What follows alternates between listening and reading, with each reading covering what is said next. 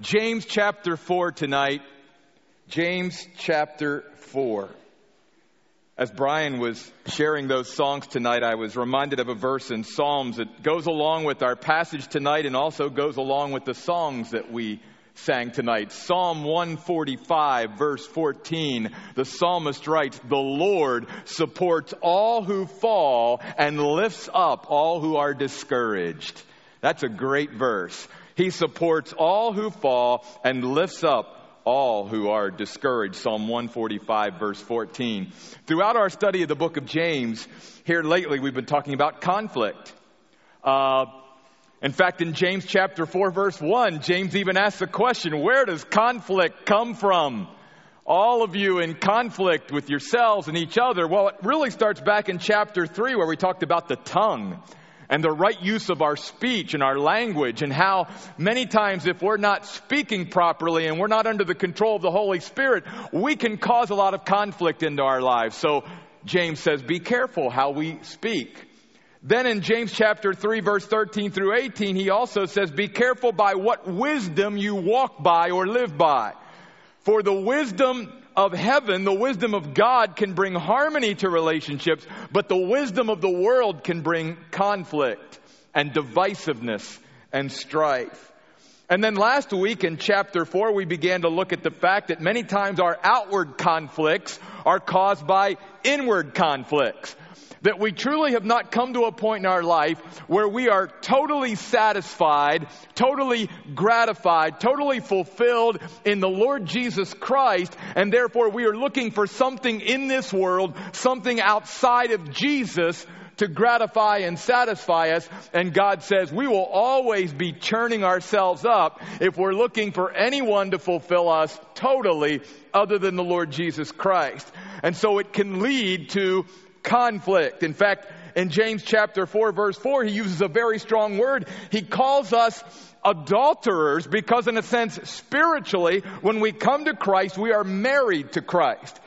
And in a sense, he's saying that when you and I try to find our fulfillment outside of Jesus Christ, in a sense, we are committing spiritual adultery. We are saying, Jesus, being married to you is nice and everything, but I need this or I need that in order to find my true fulfillment and satisfaction and gratification.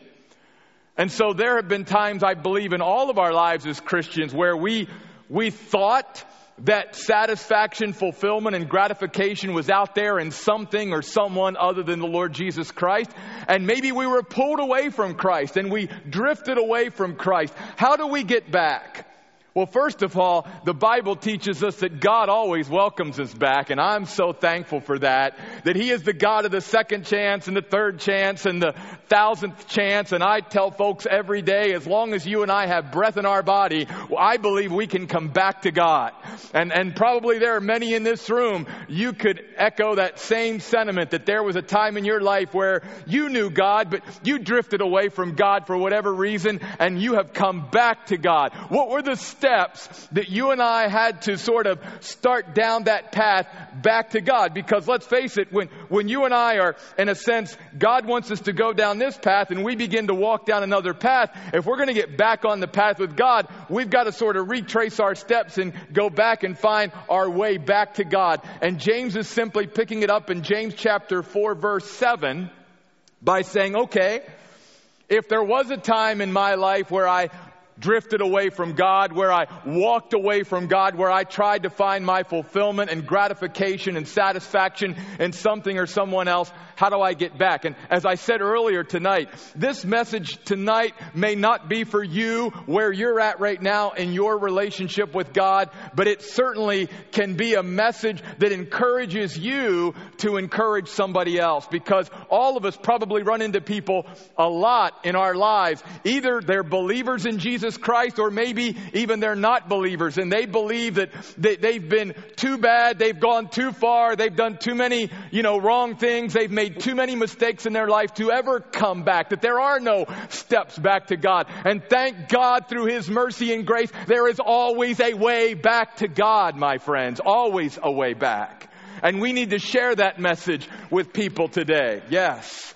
In fact, just a couple of weeks ago, I had the opportunity to share the gospel with a gal who said that she felt like she had come to a point where she had been too far away from God. And I looked at her and said, you're never too far away from God. God will always allow you to come back. So notice James starts out in verse 7 by saying, so submit to God.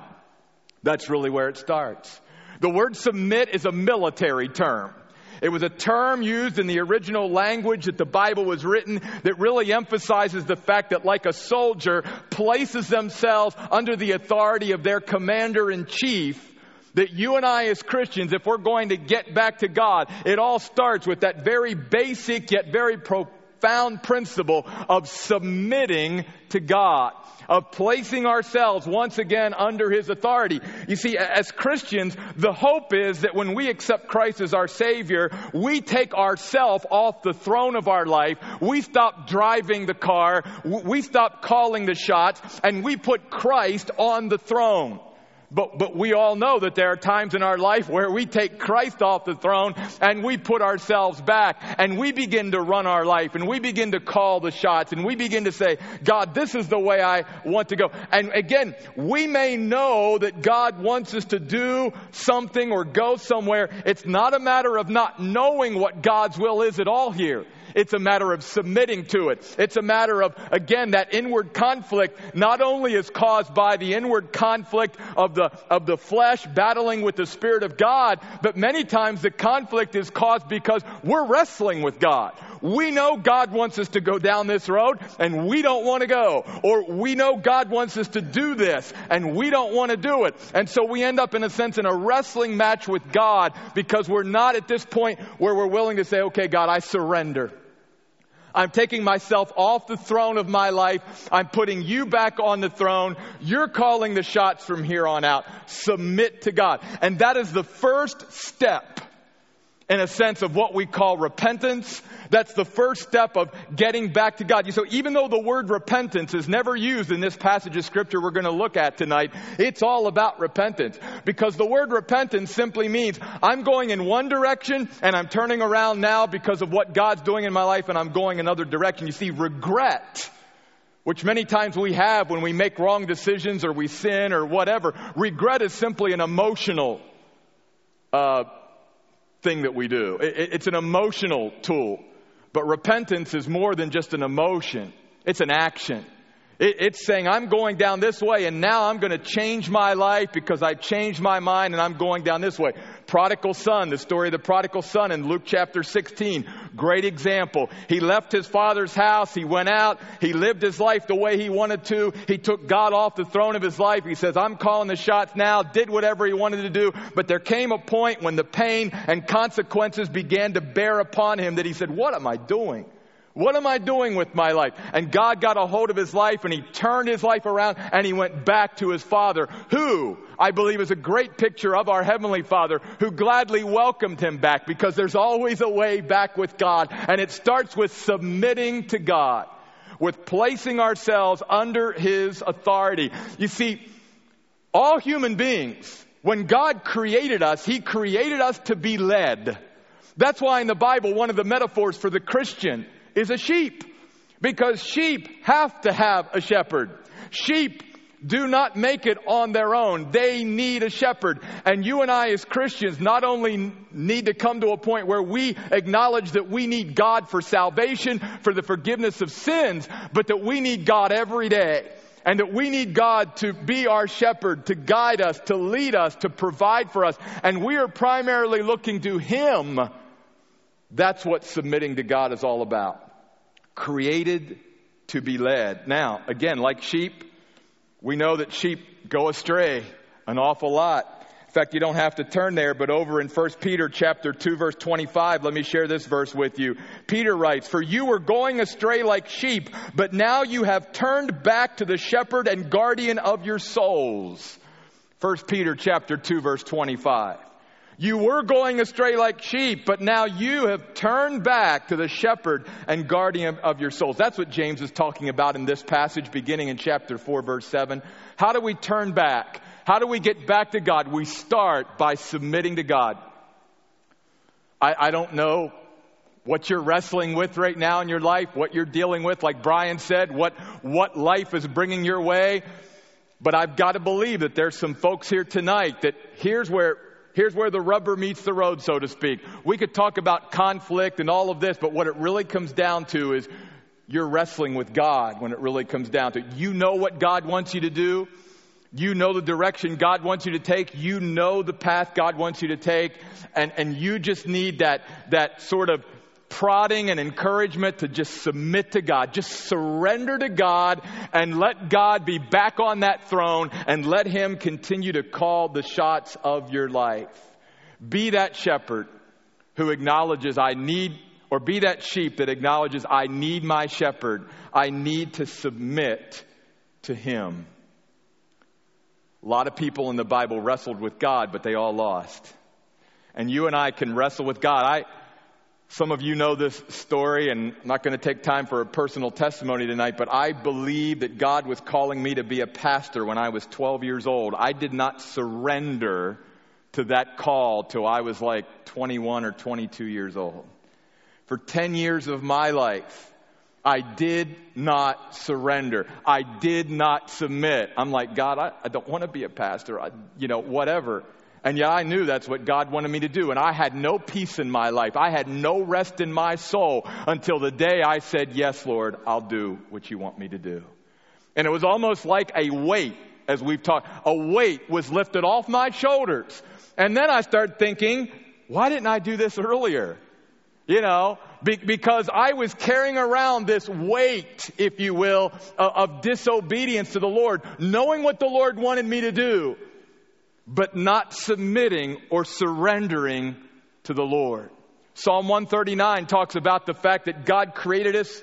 He knit us together in our mother's womb. He knows us better than we know ourselves. So everything that He's asking us, everything He's calling us to do, we've talked about this in the mind before, is a uniquely well-fitted responsibility. God knows who we are. God knows me inside and out. God knows you inside and out. That's why we can trust Him and surrender our lives to Him and submit our lives to Him, because He's the Lord. He knows us. And so it's the logical step that you and I as Christians should take. Notice the next one. When we get serious about our relationship with God and we begin to take steps back to God, there's a positive and a negative sort of polar opposite. Because as we surrender and submit to God, notice the next one also in that verse is, but resist the devil and he will flee from you. There's been a lot of books written on the whole subject of spiritual warfare and everything else. Can I tell you, from a biblical point of view, the Bible makes it very simple. The Bible doesn't say I need 50 steps in order to conquer the devil in my life. I don't need to do this, and this. I need to do one thing. I need to resist the devil and he will flee. And the word resist simply means to stand up against the devil. Just to take a stand against the devil. To resist what he's trying to do in my life. And it's obviously going to be much easier to resist what the devil is trying to do in my life if I'm surrendering and submitting to my Lord. And God wants me to resist. Listen, if I couldn't surrender to God, God wouldn't command me to surrender. In fact, in verses 7 through 10, there are 10 imperatives here tonight in this. 10 commands. And God is not suggesting these things. He's telling us these are things that we must do, especially if we want to get back to Him and really sense the closeness and the presence of God in our lives. You and I all know that there's been times in our life where we've felt closer to God and been closer to God. God here in verses 7 through 12 give us a prescription of how do we regain that closeness? How do we regain that intimacy? How do we feel close to God? How do we know we're close to God and truly experience His presence throughout each moment of the day? Surrendering to God and resisting the devil. Very interestingly, the word resist in the English language or in the Greek language is the same word where we get our word antihistamine from today. So think about that. The next time the devil bothers you, antihistamine the devil, Resist him. And the Bible promises. Notice the Bible says if we will just resist him, he will flee from us. Why? Because when you and I resist, We cannot resist the devil in our own power, in our own strength. We are resisting the devil in the power of the Lord Jesus Christ. We are resisting the devil in the blood of the Lord Jesus Christ. And you and I don't care who we are as Christians, we can be the lowliest Christian on earth. Every Christian, according to James 4:7, has the power through Christ to resist the devil and make him flee. Resist the devil and he will flee. How does the devil play on us? Well, the evil one's strategy is always to distort and discredit our Lord. He tries to convince us that our Lord is not reliable, that he won't be there when we need him, that he's not generous, that he won't supply our needs, that he's not loving, we're not good enough, not important enough for him to love us, that God is not satisfying, that God is boring, unfulfilling, cold, and impersonal, that God is not caring. He has more important things to do. We're not worthy of his care, and he's not available when we need him. We can't count on him. These are the ways that the devil, because the devil ultimately is going to attack the character of God. That's how he tries to come between us and God. And God simply says, resist him. I mean, go all the way back to Genesis, the Garden of Eden. The very first time Satan shows up to tempt Adam and Eve, what was he doing? He was twisting the Word of God and he was attacking the character of God. And he hasn't changed his modus operandi for millennia. You go to the temptation of Jesus in the New Testament. Guess what he does there? He twists the Word of God and he attacks the character of God. Even when he tempts the Son of God, he does not change. That's what he does. And you and I can resist him and allow him to flee.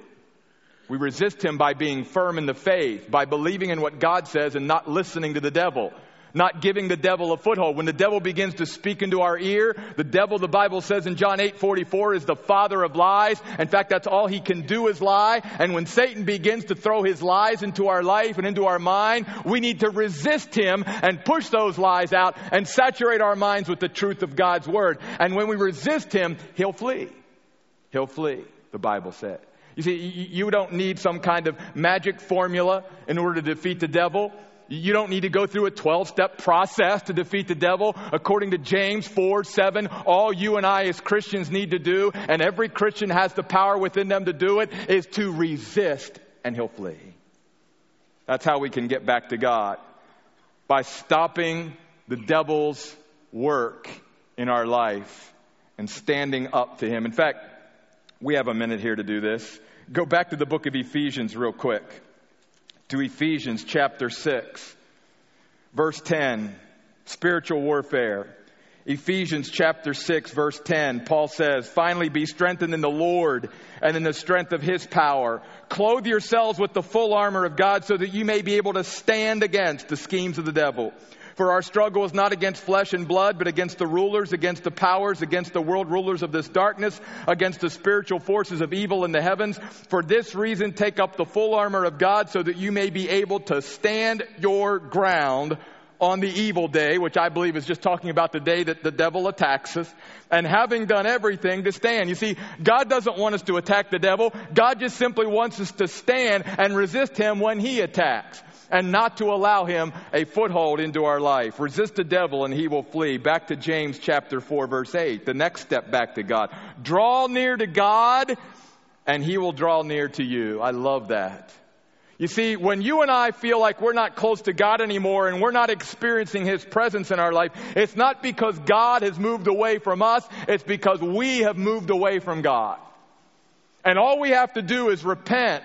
We have to surrender to God. We have to submit to our Lord and place ourselves under his authority.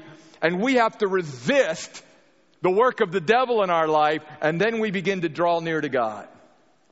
And we begin to get close to God again.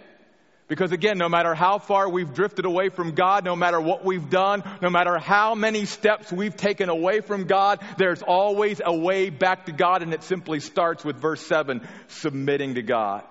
And beginning to resist the devil in my life and beginning to draw near to God. It's a one-step process at a time, but we slowly not only get back to where we are, but here's the cool thing with God. God not only can get us back to where we were before we departed down our own road, but he can take us further with him than we've ever been before.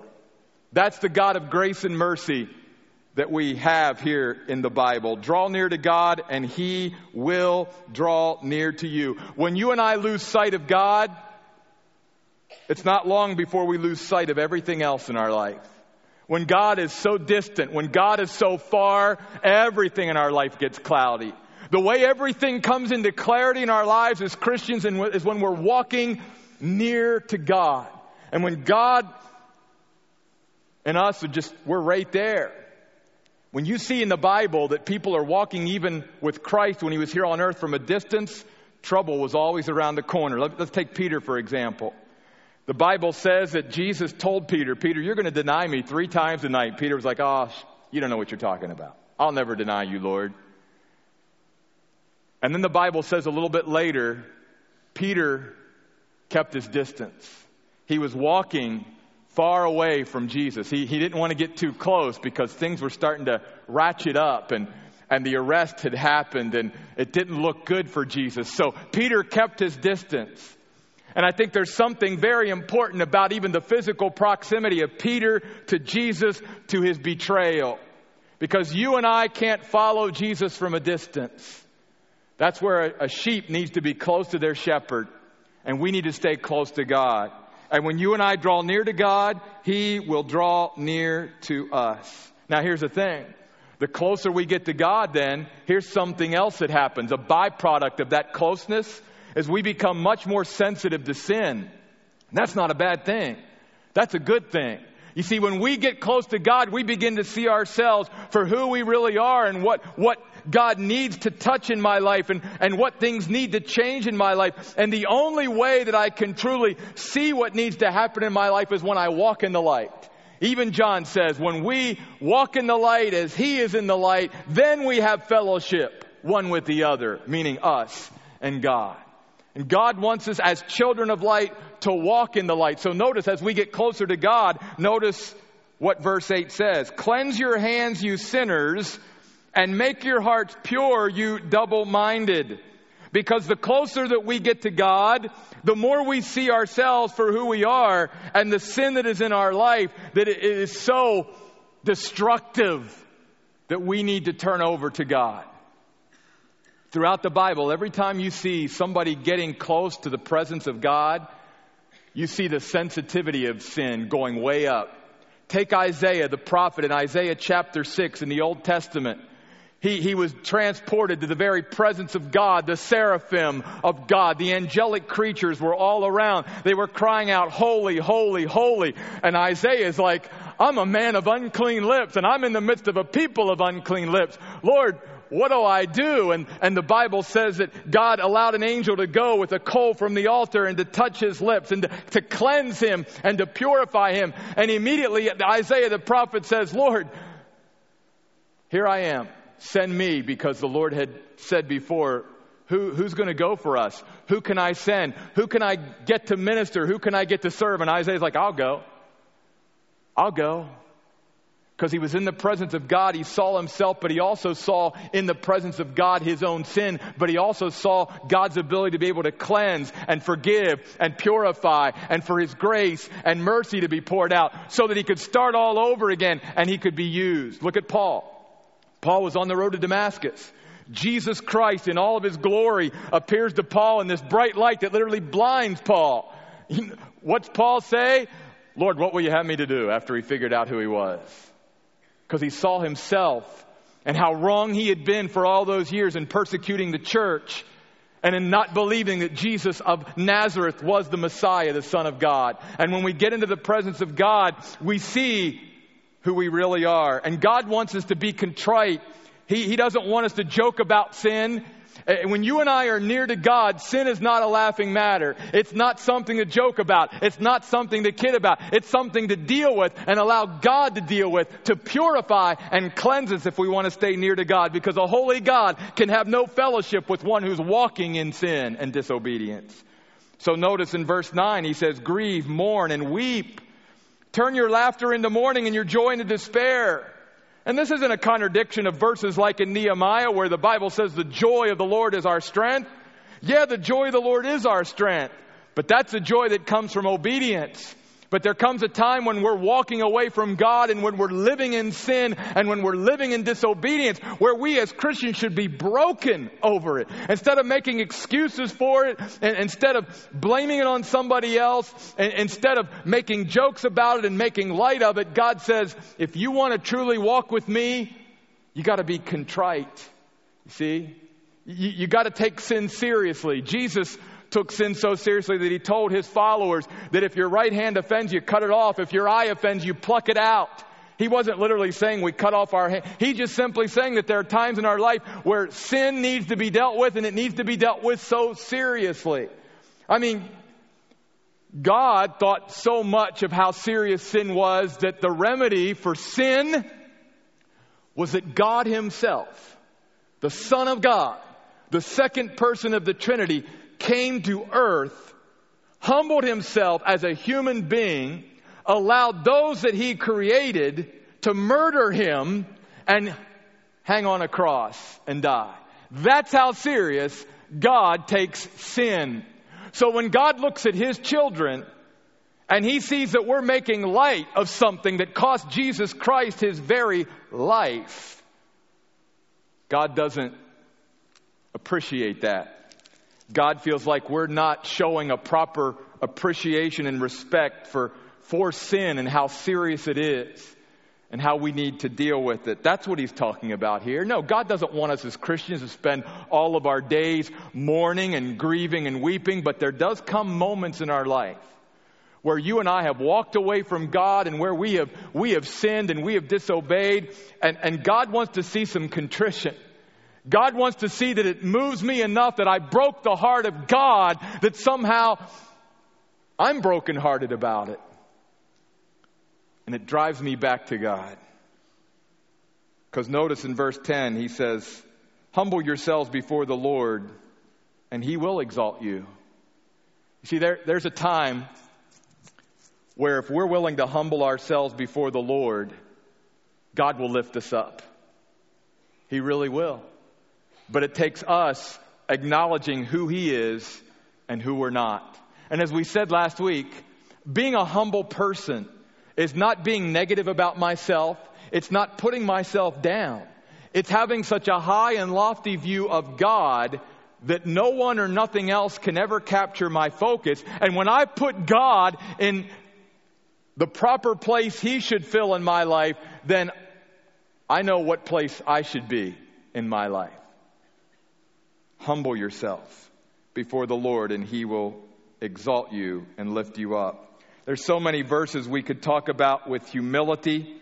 I just want to take a couple here tonight. I want you to go back to the Gospel of Luke. The Gospel of Luke, chapter 14, and see how important this principle is. You see, according to God, the way up is down.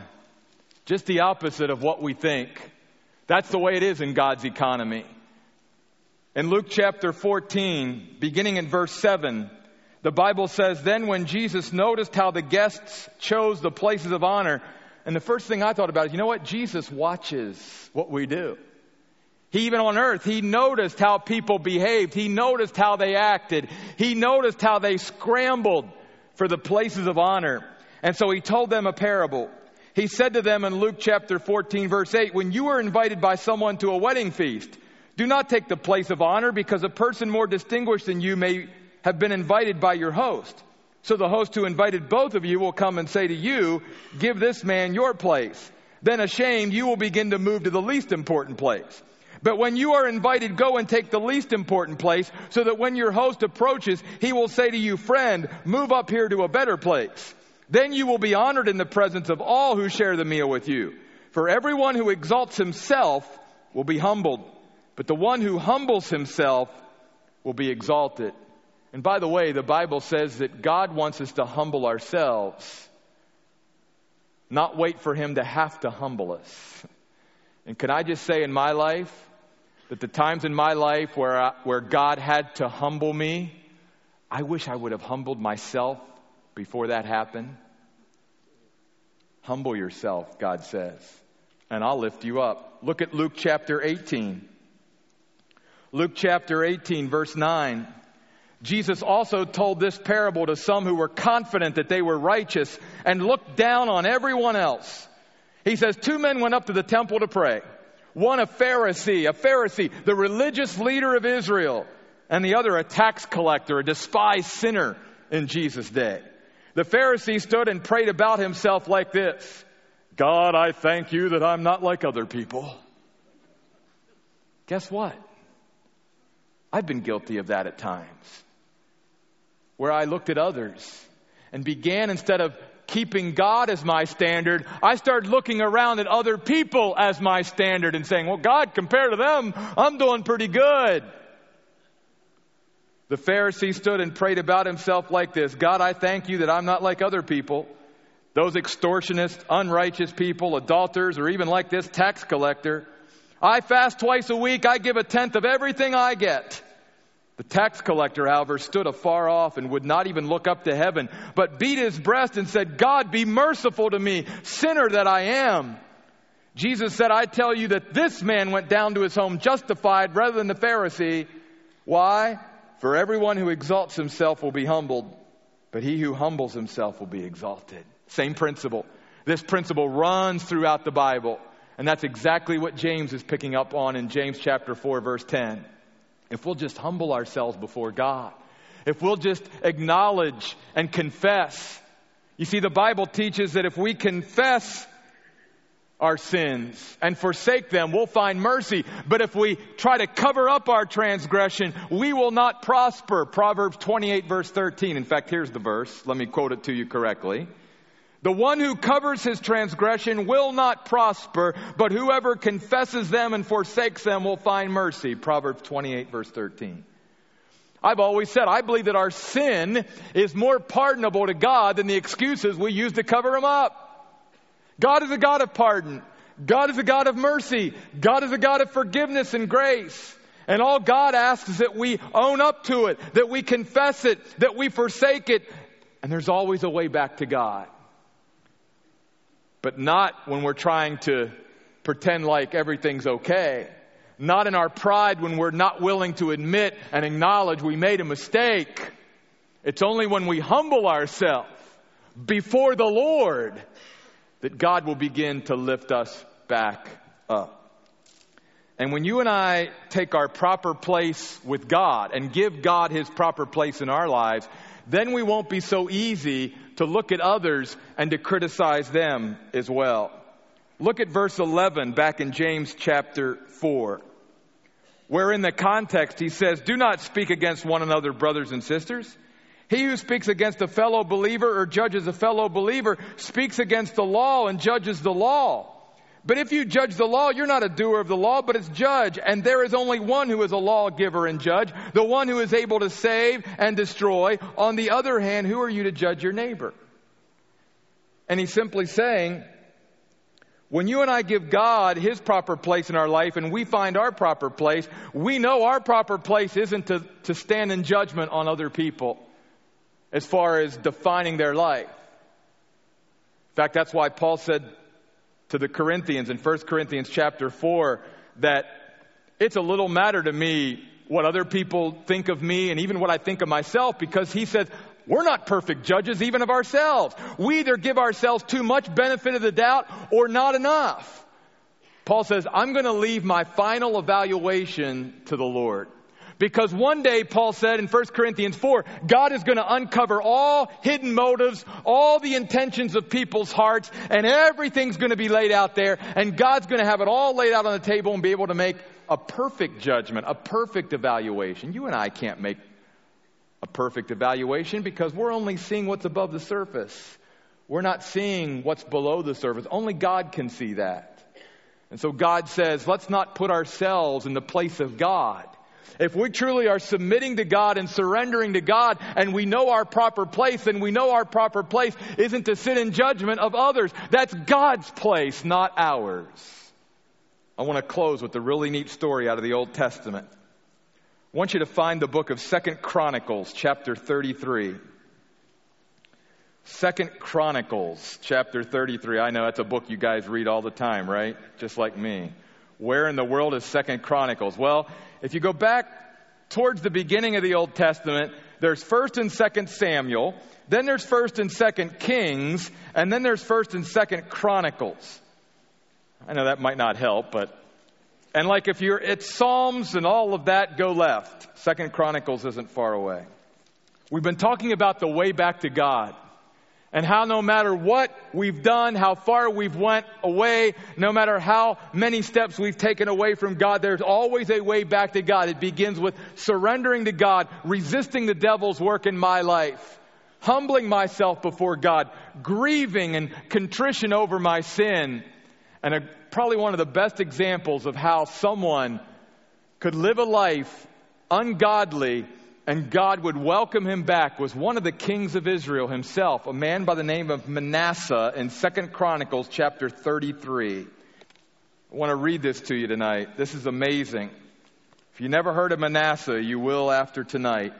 Notice in 2nd Chronicles chapter 33, Manasseh was 12 years old when he became king, and he reigned for 45 years in Jerusalem. He did evil in the sight of the Lord and committed the same horrible sins practiced by the nations whom the Lord drove out ahead of the Israelites. He rebuilt the high places that his father Hezekiah had destroyed. He set up altars for the Baals and made Asherah poles. He bowed down to all the stars in the sky and worshiped them. He built altars in the Lord's temple, about which the Lord had said, Jerusalem will be my permanent home. In the 2 courtyards of the Lord's temple, he built altars for all the stars in the sky. He passed his sons through the fire in the valley of Ben Hinnom. You get that? He committed child sacrifice of his own children. He practiced divination, omen reading, and sorcery. He set up a ritual pit to conjure up underworld spirits and appointed magicians to supervise it. He did a great amount of evil in the sight of the Lord and angered him. He put an idolatrous image he had made in God's temple, about which God had said to David and to his son Solomon, this temple in Jerusalem, which I have chosen out of all the tribes of Israel, will be my permanent home.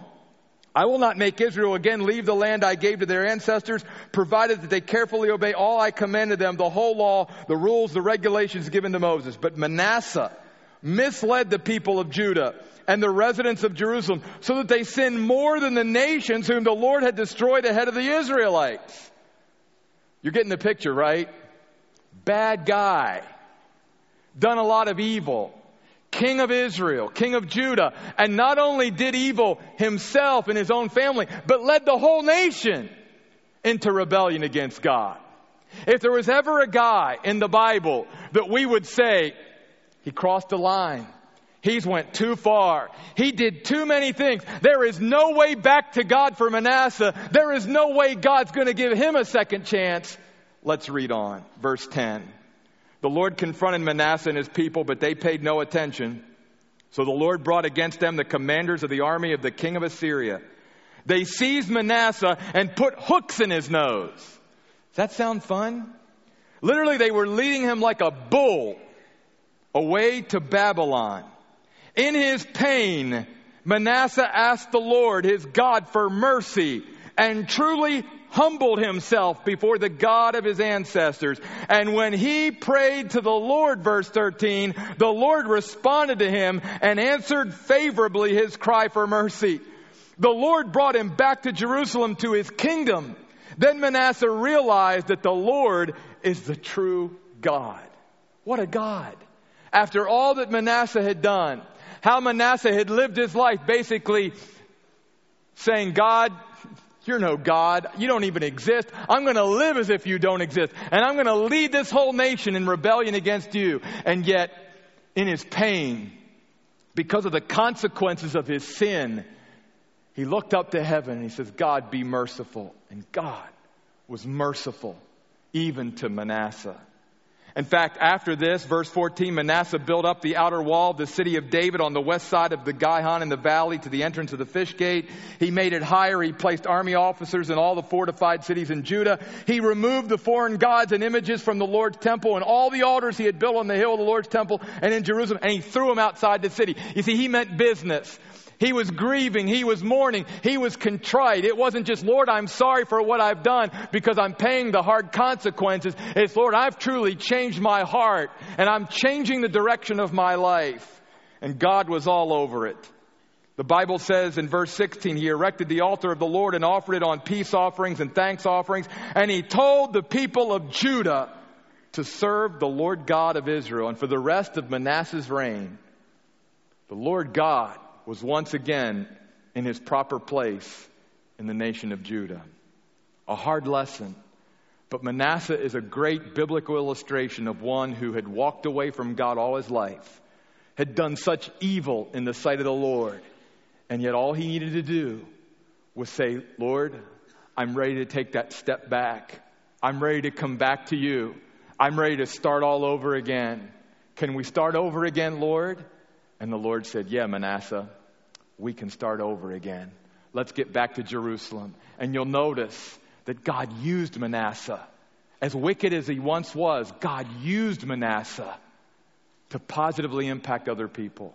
You and I may be in this room tonight, and there may be a time in our life where we thought we were so far from God that not only would God not welcome me back, but what could I ever do for God? And we have seen how God works in people's lives when we surrender and submit our lives to Him. And maybe there's somebody in your life that you need to remind about this tonight. That you need to take the principles of James 4, 7 through 12 too and say, look, this is what the Bible says. God will welcome you back. Here are the steps. And encourage them to come back to God because God is there just waiting for them to repent and to make that turn. Let's pray. God, thank you. Thank you for your unbelievable mercy and grace and forgiveness. Thank you for the fact, Lord, that it doesn't matter what we've done, how far we've went off the path with you, that you are always there, Lord, to welcome us back, to turn us back, to get us back on the right path, and to live a life, Lord, that not only is pleasing to you, but a life, Lord, that can make a positive difference in other people's lives. Lord, may this message just begin to settle into our hearts and minds tonight. And we ask this in Jesus' name. Amen.